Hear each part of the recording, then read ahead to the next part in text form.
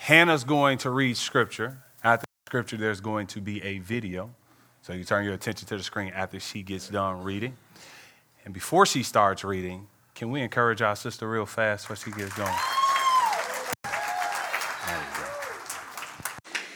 Romans chapter 9, verses 6 through 13. But it is not as though the word of God has failed. For not all who are descended from Israel belong to Israel, and not all are children of Abraham because they are his offspring. But through Isaac shall your offspring be named.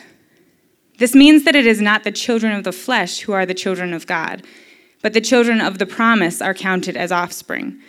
For this is what the promise said, about this time next year I will return, and Sarah will have a son.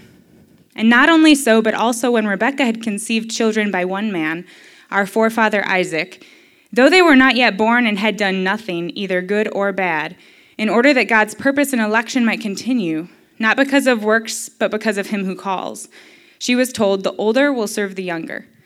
As it is written, Jacob I loved, but Esau I hated.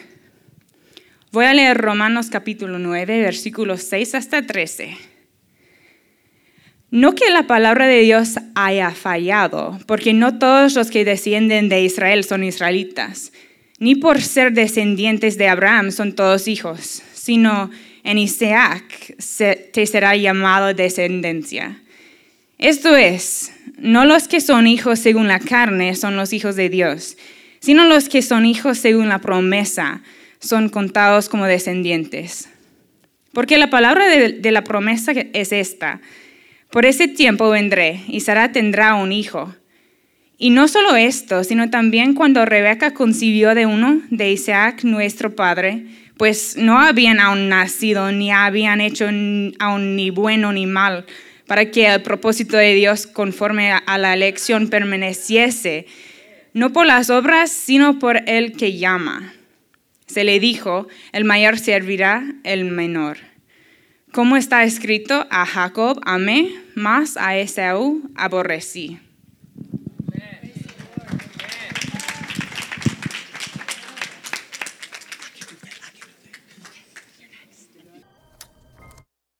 Isn't it funny how we think that we are searching for God when God is actually searching for you? Isn't it funny how we say we found God when God was never lost? God actually found you. And the reason why God found you is because God has promised to find you. This morning, I want to tag my text, God's word in salvation. God's word in salvation. Writer, speaker Lewis says, yes, somewhere people still make and keep promises. They choose not to quit when the going gets rough because they promise once to see it through. They stick to lost causes. They hold on to love-grown code. They people who have become pains in the neck. Thought I would have got an amen on that one. They still dare to make promises and care enough to keep the promises they make. I want to say to you that if you have a ship, you have not deserted. If you have people, you will not forsake. If you have causes, you will not abandon. Then you're somewhat like God. What a marvelous thing a promise is. When a person makes a promise, she reaches out into an unpredictable future and makes one thing predictable. She will be there even when being there cost her more than she wants to pay. When a person makes a promise, he stretches himself out into circumstances that no one can control and controls at least one thing: he will be there no matter what the circumstances turn out to be. With one simple word of promise, a person creates an island of certainty in a sea of uncertainty. What a wonderful thing when a person keeps their word. I'll just put it to you like my father used to say. Son, if a man can't keep his word, he ain't nothing. In other words, measure a man's character by his ability to keep his word. However, friends, if we are honest, even the best of us break our promises at times. Can we be real this morning? At times, those promises are broken due to something outside of our power. But what should we say about God? Does God keep his promises? The God who says he will never leave or forsake us, does he keep his promises?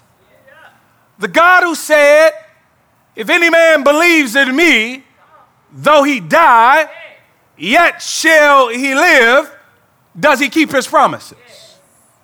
The God who says nothing in all of creation can separate us from his love, does he keep his promises? Life is certainly a sea of uncertainty, but that rock-solid island in the midst of the sea, my friends, is Jesus. Why? Because Jesus cannot lie or break a promise. I like the way that sounds. I'll play it back for you. Jesus cannot lie, and Jesus cannot break a promise. All right, it ain't hit you yet. Let me do it again. Jesus cannot lie, or Jesus cannot break a promise. I thought I was in a room full of believers. Let me try it again. I'm going to try it one more time, and after that, I'm done with y'all. I'm going to shout on my own. Jesus cannot lie, or he cannot break a promise. All right, somebody. I just wanted to make sure I was in the right place. Most of us in the room would amen that God keeps his word. But believe it or not, our next chapter in Romans 9, is a defense that God keeps his word. Mainly, that God keeps his word to his people. That God is the one who holds to love that grows cold, stays with people who wish not to stay with him. He is a God that does not forsake his people. He sticks with his original people, but Romans 9 through 11 exists in the Bible to defend that God does not forsake his promises like those who forsake Chick-fil-A for that new chicken sandwich at Popeyes. Y'all ain't see that one coming, but I threw it in there for free. In fact, I went to Popeyes and they ain't had no chicken sandwiches yesterday. I was a little bit upset. Y'all get used to it. I got a bunch of these Chick-fil-A and Popeyes up in here just for y'all. I wrapped it up for y'all. But God don't dip on us like those who dipped on Chick-fil-A. But you may be wondering, why is this even a question? That does God keep his promise? Well, friends, have you ever doubted the promises of God? Have you ever questioned God? Have you ever wondered in your storm whether God was going to live up to what God said he would live up to? Well, people in the Bible question God as well. And Paul comes to defend the faithfulness of God. And the reason there needs to be an explanation for God is because God's chosen people, Israel as a whole, are not turning to Christ and being saved. This is the issue in Romans 9. That God's chosen people, the Jewish people, the Israelites, they are perishing and going to hell. And Paul needs to defend why this is happening if they are God's chosen people. It appears that God has abandoned his promise and his people. Now, the defense that Paul uses to defend God's faithfulness is the sovereignty of God's grace. In other words, God is sovereign in whom he gives grace to and loses none whom he chooses to save. So Paul's basic argument for why many Jewish people are not being saved is that they don't belong to God. Friend, someone who is ethnically Jewish does not mean they are God's child. Let me put it another way. Just because you say you're a Christian doesn't make you Christian. That's going to help a whole lot of people. Just because you say you're a child of God does not make you a child of God. We don't make ourselves Christians, God does. We do not make ourselves believers, God does. We don't make ourselves be born again, God does. This explanation has brought many questions. One example, do we choose God or does God choose us? In the next few chapters, we will encounter doctrines like unconditional election and the divine sovereignty and human will. Many people have debated over these kind of chapters. Many people have divided over these chapters. I want to say a couple things before we dive into such hard doctrine. First and foremost, we never, ever, ever approach the Bible like a science project. God will not just be simply observed, he will be worshiped. And so we are not coming to a science project, we are coming to a person. And that person is the Lord Jesus Christ. And every time you come to the Word, you're coming face to face with God. I want to remind you of that. Here's the second thing, is that we need to approach these things very humbly. These are secondary issues. These are things that good, well-attending, loving Christians have debated over. And if you go to church long enough, there's going to be some debate among us. But we're sure on this one thing, that Jesus is Lord, that he died on the cross for our sins, and that he rose on the third day for our justification. And that's the ground which we all stand on. My hope is, more than anything, we will see how committed and faithful God is to his people. For if God is not faithful to his word, then we ought not trust the Bible, we ought not come to church, and we ought to pack up and go home if God is not faithful to his word. Because I don't know about you, I don't need one more uncertain thing in my life. I need God to be sure. I need God to be true. If he's not true, if he's not the absolute reality by which all other realities exist, then I might as well pack up, because I don't need religion. I need God. So friends, right out the gate, we run into Paul, and Paul keeps it real. Paul is struggling. Paul shares his pain with us. One of the things I love about Paul is that Paul is not ashamed to show his feelings. You know, most guys don't show their feelings. You ask them, are they feeling anything? They say, yes, I feel it in my heart, but they won't express anything. Right, gentlemen? See, there it is right there. We hear you, Pastor, in our heart. Here's Paul right here. I'm speaking the truth in Christ. I'm not lying. My conscience bears me witness in the Holy Spirit that I have great sorrow and unceasing anguish in my heart, for I would wish that I myself were accursed and cut off from Christ for the sake of my brothers, my kinsmen, according to the flesh. In these opening verses of chapter 9, Paul reveals his heart for his people, the Jews. Paul deeply cares that there are people like him that are perishing. Paul has taught us in Romans that salvation is not by work or ethnic identity. Instead, we are saved from God's wrath that is ultimately revealed in hell by trusting in Jesus Christ. But many of Paul's fellow Jewish people are so distrusting of the cross. They are not buying into this Jesus is the only way. What does Paul feel because of this? He says, great sorrow and unceasing anguish in my heart. There it is. A pain and hurt that does not go away. In other words, there is a cut there, but it's one of those cuts that comes with that throbbing pain. Perhaps you know what I'm talking about. You ever got cut, and sometimes you get cuts and you don't know it's there, but there's some cuts that it has that throbbing pain to it. Paul feels a throbbing pain for those who are perishing. Friends, my question to you is, how do you feel about people lost around you? Is there a throbbing, heartfelt pain at night for you? When is the last time you were burdened to pray for a lost sinner? When was the last time God woke you up in the middle of the night to pray for someone who was lost?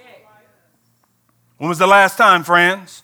When was the last time it moved you to think that men and women were going to hell? Is there any motivation to warn people that outside of a saving faith in relationship with Jesus, there is no hope in salvation? I think it's important that we do not answer that too quickly. Can you, like Paul, call on the witness of the Holy Spirit and to call your heart as a witness that you feel uneasing anguish for those who are perishing? And if you do not feel that, pray right now that God will give you a desire for people who are lost. People that you pass at work, your neighbors who you've known for 10 years that you haven't even engaged. Pray for those who you pass in the gym, those whom you pass while you're out to eat. Pray that God will give you a burden for souls. And I promise you, if you pray that prayer, God will share that burden with you. Just give me just a little bit of how you feel, God. And I think when we pray this prayer, it'll break some of the selfishness in our lives. This self-consuming attitude that life is all about me. And to wake up and open your eyes and see the world the way that God sees the world. It ought to bother Christians that people are perishing and we got the good news to save them. God, give us a burden in this church for the world. The world must know that we love them and that we are concerned about them. This is why we do things like finding outside, Awana outside, while we take prayer walks and go and pray with people. We're not just doing this just to do it. We're doing it because the love of God compels us to do it. We're not doing this so we can get a badge. We're not doing this so people can say, look at them. No, we're doing it because as people see that we care, it opens up doors that ask us, why do you care? And we can tell them that this love that we've experienced, this love that has changed us, this love that has transformed us, now is in the inside of us and it compels us. I can barely help myself, brother and sister. I used to be all about me, but now that I'm all about him, it seems like he keeps sending me and sending me and sending me. But let's be honest. Let's be honest. Let's be real. Let's just go ahead and keep it 100. People avoid certain churches to avoid carrying that weight. Most people want churches that will carry that weight for them and not ask anything of them. Therefore, we have so many Christians spiritually out of shape. They avoid churches that challenge them to get under the weight of caring for people who are lost. The constant burden of the reality that people are headed to hell. They try to avoid it like I try to avoid squats at the gym. Boy, y'all should see me. I be dodging. Every time Jonathan say it's time to do squats, I say my knee. I don't even say knee. I say knee. My knee hurt. I hate getting up under that squat bench. But the outcome is worth it. Especially when I go play basketball with them young dudes, way younger than me. And I jump in the air. I told y'all this before. Last time I jumped in the air, I seen the bottom of somebody's shoe over my head. And all I knew, the only conclusion I could come to was whoever's over my head is getting the ball and I'm not. That's all I knew. But Paul explains all Jewish people are not God's people. And that he's broken, that many of them will not be saved. But Paul also explains that Israel has been greatly privileged, that Israel has been greatly blessed, that God has done for the Jewish people what he has not done for all people. Well, you just hold on because I got something for church folks as well. But let me talk about the Jewish people first. Although some of the Jewish people are lost, God has been incredibly gracious to them. It's important that we understand this. This will help us to see the relationship between Judaism and Christianity. This will help us to refute false teachings like that of the Hebrew Israelites. This will help us to see that Christianity is not a white man's religion and it didn't start in America. Christianity started in the Middle East and would have been first known as Judaism. What's the difference? Judaism is the preview of the movie. What does a preview do? It gives us a glimpse of the whole. It gives us a glimpse of what's to come. If Judaism is the preview, then Christianity is the movie. The Jewish people got the preview of the Messiah before the Messiah hit the earth. They were privileged to see previews of Christ. See, privilege doesn't always have to be bad. Paul shows us that the Israelites were privileged to have the preview, which is the Old Testament. Are you with me this morning? This is what he says. They are Israelites. To them belong the adoption, the glory, the covenants, the giving of the law, the worship, and the promises. To them belong the patriarchs, and from their race, according to the flesh, is the Christ, who is God over all, blessed forever. Talk to us, Paul. They were in a special covenant relationship with God and were considered to be his people. All of the Old Testament prophets and prophecies were given to the Jewish people. All of the promises concerning the Messiah and the coming kingdom were given to them. They had a head start in the race. The people of Israel had been given more light than any people group in the world. They had the sun and everybody else had a flashlight. But don't judge them, church.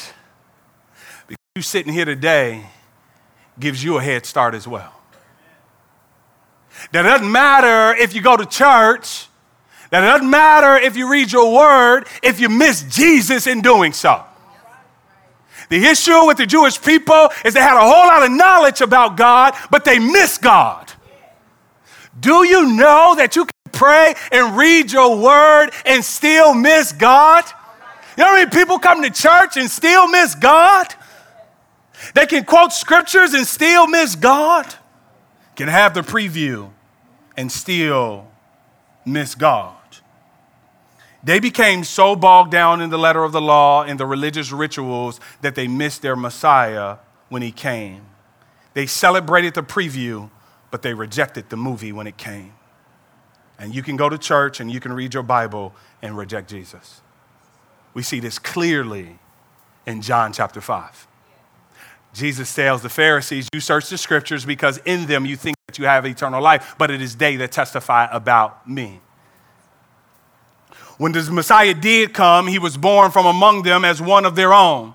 No other people had ever had such a privilege. God became a man and was born among the Jewish people, and yet when he manifested himself to them, they refused to have him rule over them. John 1:11 says this, he came to his own, and his own people did not receive him. Many were excited during the preview, but disappointed with the movie. Thus, Paul must address, if Israel is God's chosen people, how can any of them perish? If Israel is God's chosen people, how can any of them perish? Why should you pay attention to what comes next? Because as we know, we Gentiles are also God's people. And a Gentile is anyone who is not Jewish. And if God wasn't faithful to the Jewish people, then the Gentiles can't trust God neither. But did God really fail to save the Jewish people? Did God really fail at his promises? Paul goes on in verse 6 for his defense.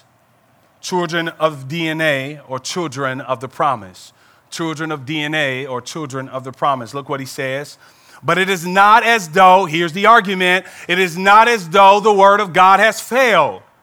For not all who are descended from Israel belong to Israel.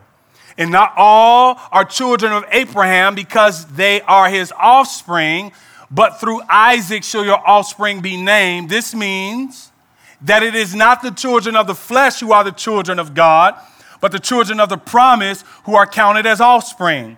For this is what the promise said, about this time next year I will return and Sarah shall have a son.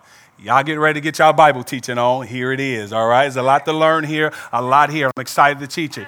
If you have ever watched The Maury Show, I knew I was going to have to pause because I know y'all like to play religious up in here. Y'all ain't never seen The Maury Show? Ain't nobody in here. Y'all ain't never said, look at his nose, Maury. He look just like him. I'm back to the block cuz I don't want her calling me no more. You know, anyway. Maury reminds us that DNA matters. DNA identifies you with your father and your father with you. But how much does DNA matter in salvation? Does DNA connect us with God? Does ethnic roots save us in any way? This is critical, is it not? Because there are a lot of people trying to get back to their African and Egyptian roots to prove that they are the people of God. And friends, quite frankly, I'm not against us understanding where we came from. I'm not against us understanding our history. I think that we ought to do that. But your African and Egyptian roots can't save you. I knew I was going to get a few claps on there. There are a lot of white supremacists clinging to a white Jesus and telling others they must assimilate to whiteness in order to be saved. Does DNA matter? Is DNA enough to get a Jew into heaven? This is the great question, because we have been learning salvation is by faith in Jesus alone, and ethnicity cannot save you. Let me pause because I want to be sensitive here. I understand why so many, especially my black and brown brothers and sisters, are looking for identity and flocking to heretical teachings because they're trying to find out who they are, and I'm sensitive to that. And I get the struggle in that. But do not allow your identity to be found solely in your ethnicity. It has got to be found in your Creator.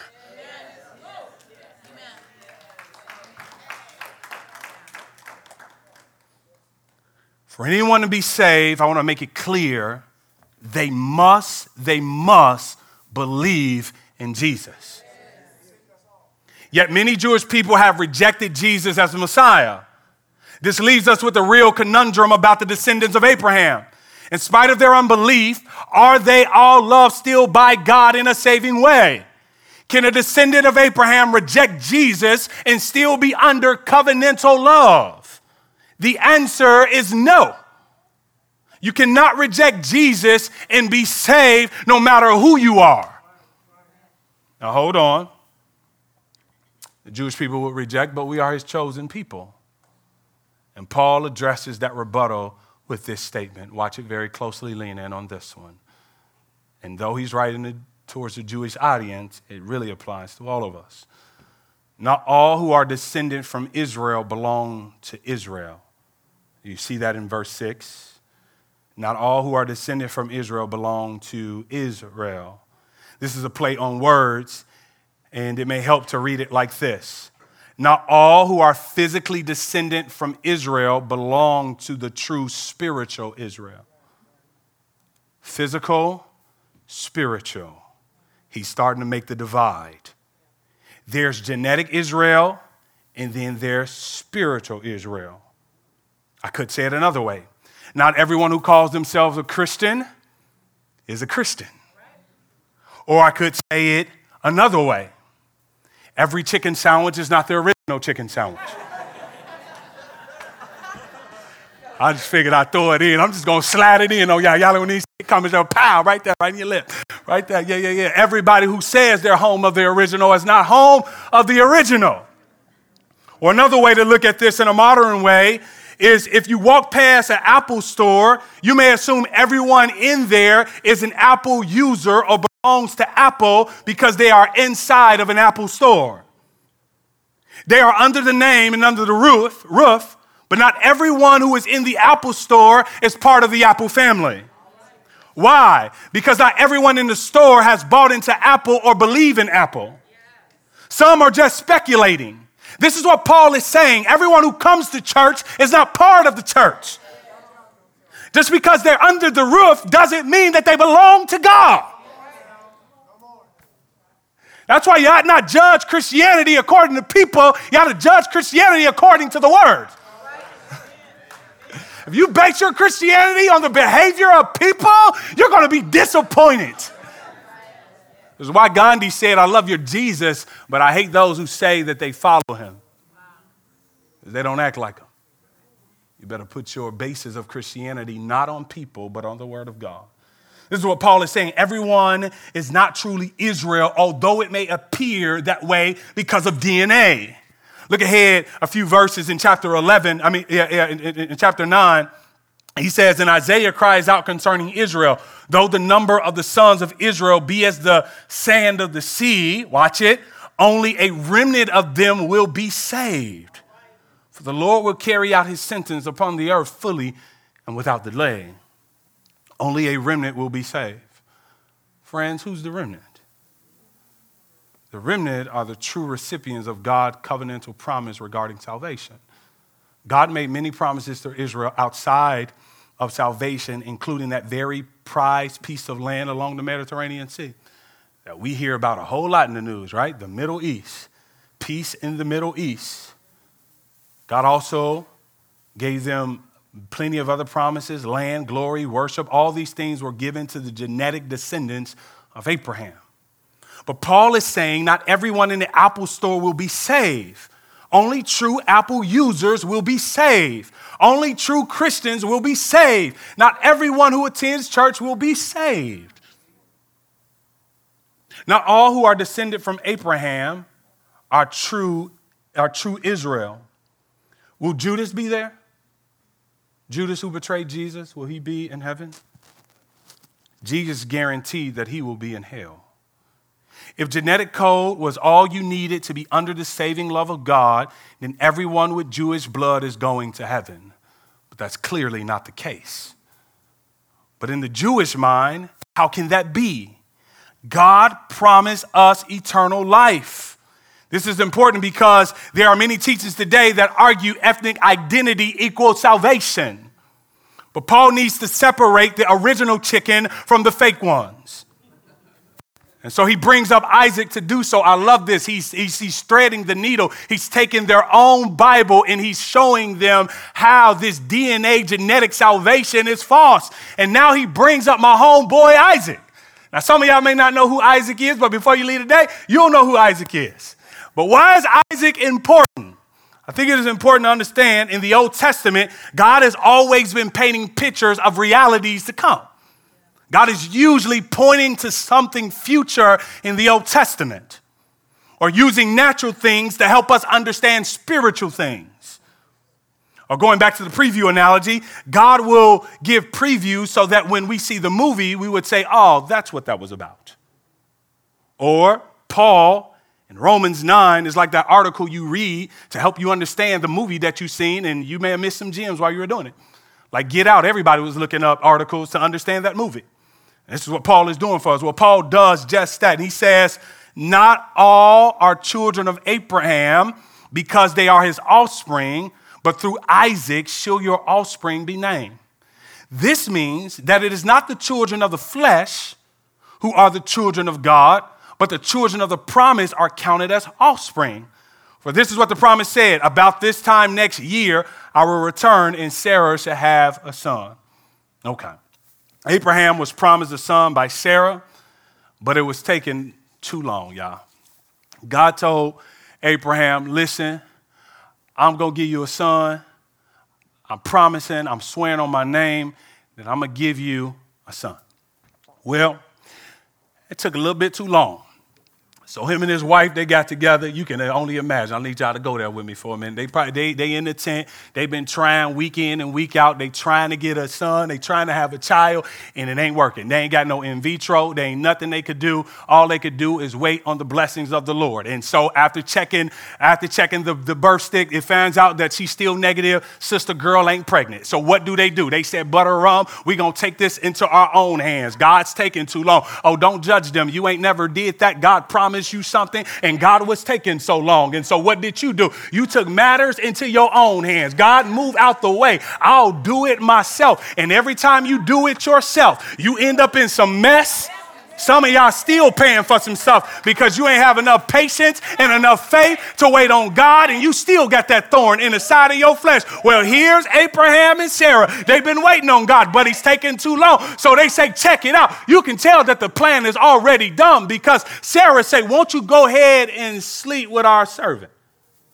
That's the Bible, y'all. I ain't lying.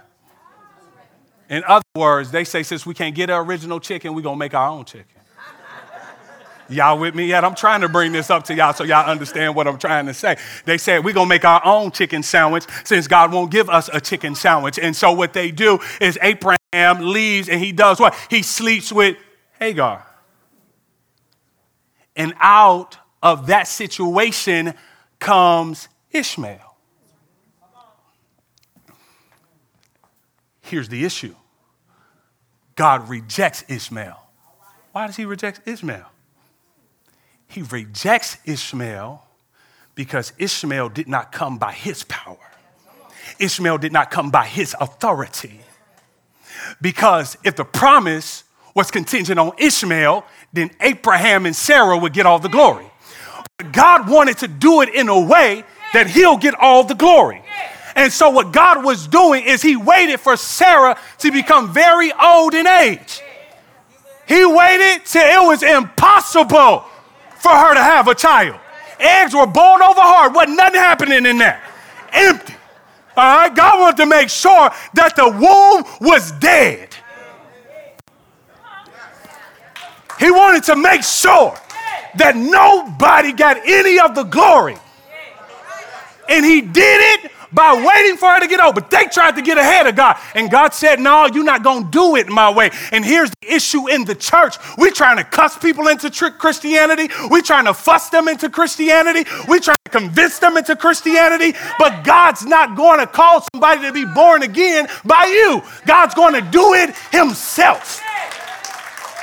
If your son and daughter get saved, it'll be because of God.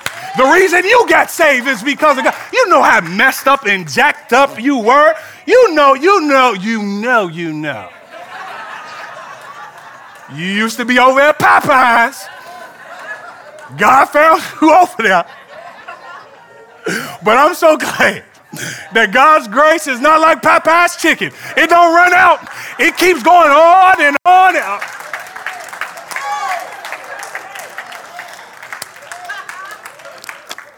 So God says, check it.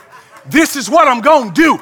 I'm going to let her get old, make sure that nobody gets the glory. Her womb will be dead by the time I show up. I'll make things that are not as if they were. I'll call light out of darkness. Oh, y'all don't remember God stepped out on nothing, spoke to nothing. But by the time he was done, there was something. Oh, you're still not with me. You were nothing. You gave nothing. By the time God was done, you were something. Y'all ought to give God some praise in this place for the power of his salvation and his ability to do exceedingly, abundantly above all that we can ever think or even ask. And so God wants to be clear that salvation is of the Lord. That salvation is not of man. Y'all got to see what he's doing. This stuff is not happening on accident. God is trying to reveal himself. He could have let Sarah had a baby in her early age. He could have did that, right? But he didn't. And Paul is explaining why he didn't. Because he wanted Abraham to know that I'm doing this. You are not doing this. But if you're smart, you'll realize that Abraham tried to jailbreak a cell phone. Just because you jailbreak an Apple phone doesn't make you a legitimate child. You are illegitimate. You did not come through the system, and so you're not real. But a reasonable Israelite could say, well, okay, yes, Ishmael was from Abraham, but he wasn't from Sarah, so that doesn't count. Same dad, different mom. Paul said, knew that was coming, already got your card, I got something else for you. So now we have Abraham, who begets Isaac through Sarah, right? Isaac grows up. God now comes to Isaac and gives him the same promises that he gives his dad. And so that it will carry on, so the inheritance will carry on. But here's the tripped out part. God does something even better. Isaac gets married to Rebecca, and they had no ultrasound back then, y'all. So they didn't know what was going on in the womb then. Don't y'all love them 3D ultrasound? I love those things. But anyways, but they didn't have any ultrasound. And God tells Rebecca hey, girl, you gonna have twins. I thought the ladies would have shouted in the place. Okay? So our girl, Rebecca, she pregnant with twins. Oh, I love it. And so, but God is still doing something in the background. And what God is doing is that he's taking away the excuses that God accepted God rejected Ishmael because he was not of the same mother. And so he brings in Rebecca. And she has twins, Jacob and Esau. Now we have same daddy, same mama, two children of the same womb. What are you doing, God? God says, I'm going to choose the younger and I'm going to reject the older. What did he do? He totally pulled out DNA altogether. Because if it was according to DNA, Ishmael would have been saved and Esau would have been saved. But God says, nah, it don't work that way. I show mercy to whom I show mercy. I love whom I want to love. I'm free to do what I want to do. And so what God said is that I don't care if you go in the kitchen and make your own chicken sandwich. I'm going to choose which chicken sandwich that I'm going to enjoy. Okay, let me put it this way. Chick-fil-A I love, Popeyes I hate it. Oh, y'all not with me yet? Okay. But let me talk about hate for a minute. Hate here is known as a Jewish idiom where contrasts are taken to the extreme to make a point. Jesus did the same in Luke 14. If anyone would come after me, he must hate his father and mother. And Jesus doesn't mean literally that you should hate your father and mother. What he's saying in comparison to your love for me, it ought to look like hate towards your parents. Okay, ladies, let me see if I can help y'all out. I don't mind you caring for other women, but when your love for me ought to be greater than your love for them. Okay, y'all wasn't with me yet. I see y'all want to act churchy this morning. But there ought to be a love that you have for your wife that you don't have for nobody else. There ought to be a distinguish between those two. Friends, what I'm trying to say is that God got a love for his church that he ain't got for the world. Yes, God so loved the world, but God really, really, really, really loves you.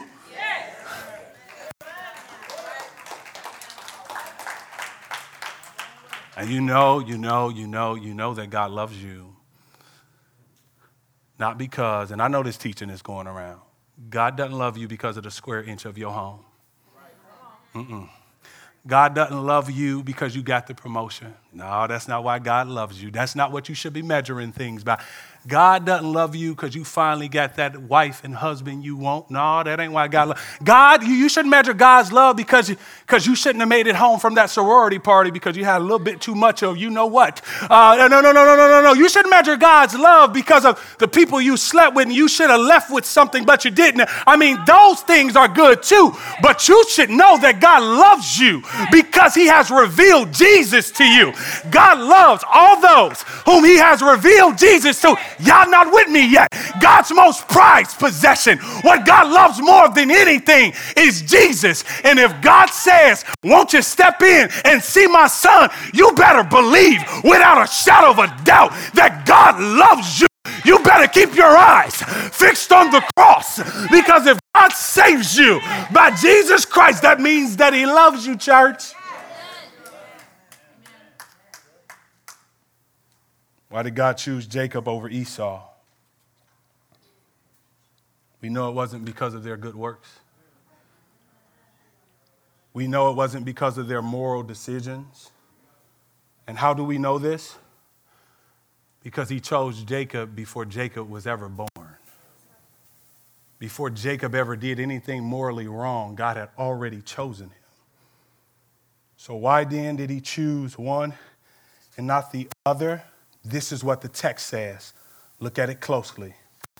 In order that God's purpose of election might continue, not because of works, but because of him who calls.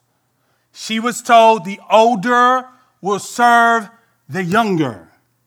Let me read it again, because I want you to see it, and so that you know the pastor It's not speaking into the text. So that God's purpose of election might continue, not because of works, but because of him who calls. She was told the older will serve the younger. As it is written, Jacob I love, but Esau I hated. He says election. What does election mean? It is the act of picking out or choosing.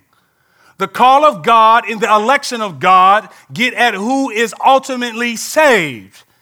Am I called because I believe, or do I believe because I'm called? Am I elect because I believe, or do I believe because I'm elect? If we apply the question to these two fetuses in the womb, the answer is obvious. God called in the election preceded Jacob's faith. He is determined to be the son of the promise long before he was born. Why are some Jewish people perishing? Because God has not chosen to save them all. And why is everyone who call themselves Christians not going to heaven? Because they don't all belong to God. Wrapping back around to Paul's argument, has God's word failed? No, it has not. If you don't walk into heaven on that great day, it's not because God didn't keep his promises. It's because you didn't belong to him to start with. If you belong to him, you will remain with him because God is faithful. What do we learn from this? What do we learn from this? Number one, before you say God has failed you in a promise, make sure you know what he said before you talk about what he didn't do. Oftentimes we get mad at God because we put stuff on God that God ain't said, which is why you ought to go and read your word. Make sure you fact check your preacher. Make sure you go do your own exegetical work and make sure you understand what God says, which is why we got a lot of people in a frenzy expecting the BMW from God, expecting no suffering, expecting Christianity to be all rainbows and butterflies. Why? Because they ain't reading their word. When you read your word, then you'll know what he promised. The Jewish people made up DNA salvation. God never said that. God's salvation has always been through Jesus. What's the second thing we take away this morning? That, friends, God loved you before you were born. If you knew what I said, you'll be shouting right now. God's love precedes you. The Bible says that we love because he first loved us. How is this helpful? Because you'll stop looking to yourself to give yourself reasons for God's love when God's love did not originate with you. So God's love cannot change because of you. Come here's Toy Story 4. Let me talk to y'all about Sporky before I sit down and get out of here. For those who were here and for those who didn't see Toy Story 4, I feel sorry for you. It been out a whole money. It is what it is. But here it is.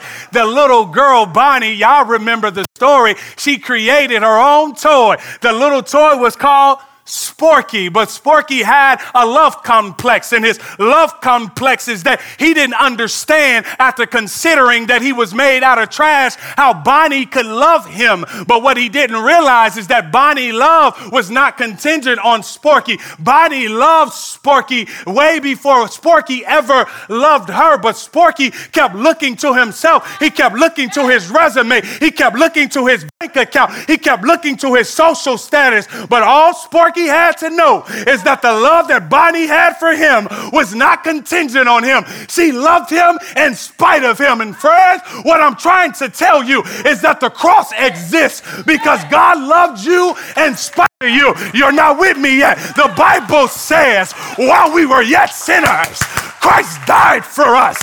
The Bible says that they hung him high and they stretched him wide. And for you and me, he died. That's why you were in the dumpster. That's why you were running away from God. That's why you were doing your own thing. That's why you were at the sorority party acting a fool. That's why you were at the club. While when you were treating other people wrong, God said that I love you. And I'm so glad that there's a love that's not based on condition. I'm so glad that there's a love that's not based on me, because I know I'm jacked up and I know I'm messed up and I know I don't always get it right. I don't always call it right. But there's a love that is deep and incomprehensible and inexplainable. Can I brag on them for a minute? There's a love, friend. Oh, there's a love. There's a love. There's a love for you. Oh, God has a love for you, church. It goes beyond you. God got a love that goes before you. You have no idea how much He loves you. The Bible itself has been trying to figure out ways to express to you the love of God for His church. And because He loves you,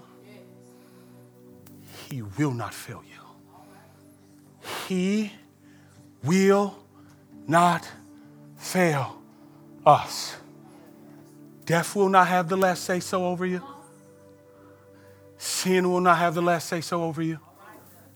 Satan will not have the last say so over you, because there is a love that is fighting for you, and that love will not be denied.